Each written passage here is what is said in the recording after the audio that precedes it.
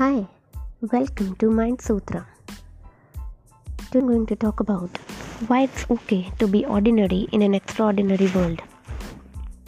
In our culture today, with the rise of social media and reality TV shows, being ordinary is something no one aspires to be. We are bombarded with reels and videos of people who have become sensation on social media and living an extraordinary lifestyle. But why do we need to be extraordinary? What will it bring us? And in the desire to pursue this extraordinariness, are we becoming unhappier and burning ourselves out? Let's figure out today. Why do we want to be extraordinary? First, we want to feel significant. Yes, millennials grew up with a need to make mark and stand out, and this has led to the desire of being considered special by the world. It stems from the deep-seated belief that you matter only when you are extraordinary. This comes from low self-love and feeling not good enough in who you are as a person. The truth is, even if you are ordinary, you matter. Your existence on this earth itself is an indicator that you matter.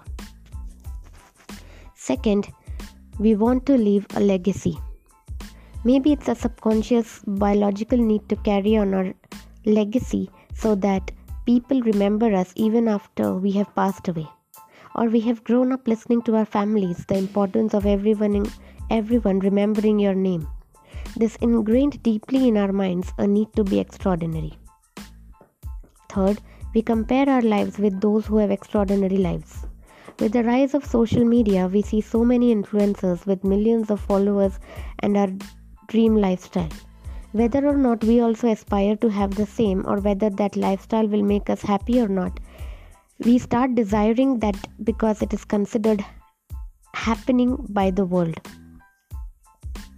Fourth, our talents should be recognized.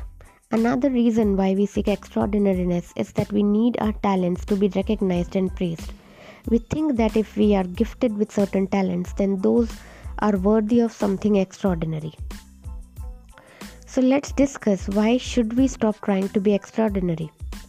So society and biology are encouraging us to strive for extraordinariness.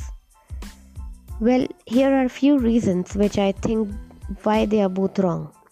First, most people can't name their great-grandparents. If you're worrying about how you'll be remembered, don't. Most people can't name their 8 great-grandparents. Can you? That means in a few short years after you die, it's more than likely that nobody will remember you anyway. Sorry if you find that depressing. It's actually meant to be a liberating fact. There's no need to waste your precious life worrying about how you'll be remembered, and there should be no pressure to leave a legacy as well. You can simply concentrate on living for now. Focus on how you can have a positive impact on the people you interact with now, rather than focusing on how an imaginary future generation will talk about you. Second, ordinary doesn't have to be boring.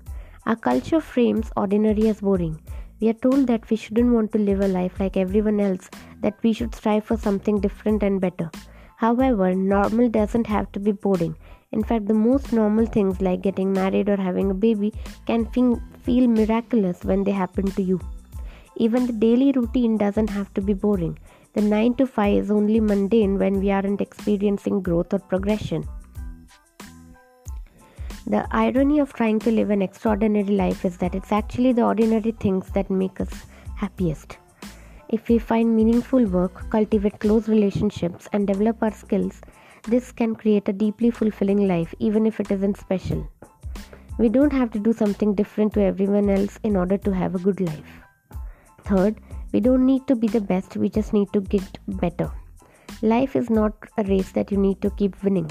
Any endeavor we take should be followed by the question, how will this help you grow as a person? Will you become the better version of yourself by taking this endeavor? If the answer is yes, then go ahead.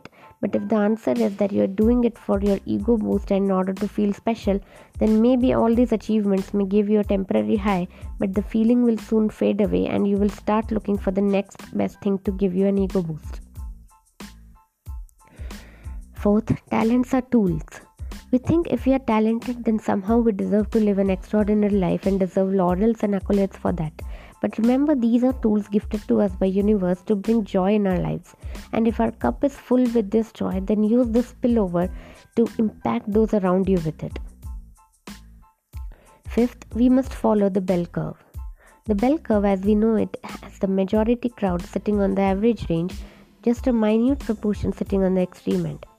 One the very best and the other extremely worse. So the very best or the extraordinary are a handful and majority remain in the middle range. This is called normal distribution. Look at our history as a human species. You remember a handful names of people who have created a major impact in the world. Rest lie in the average crowd. You remember the name of Shah Jahan, who built the very famous Taj Mahal for his queen, but the beauty of the Taj Mahal was created by all the forgotten workers and architects who worked on it for years. So even if it's a brick of an impact that you are creating, it still matters in the bigger overall picture. The point is not to become complacent and be satisfied with what you have or who you are, but just to become aware and do a check whether you're running after extraordinariness in order to feel significant or worthy. If yes, then it will not make you happy in the long run. But instead, if you chase progress and growth of yourself, then even the ordinary will feel special in the journey. A lot of this episode was inspired by a blog I read on theroadtohappiness.org, so do check it out. Thank you so much for listening. I'll see you in another episode. Till then, take care.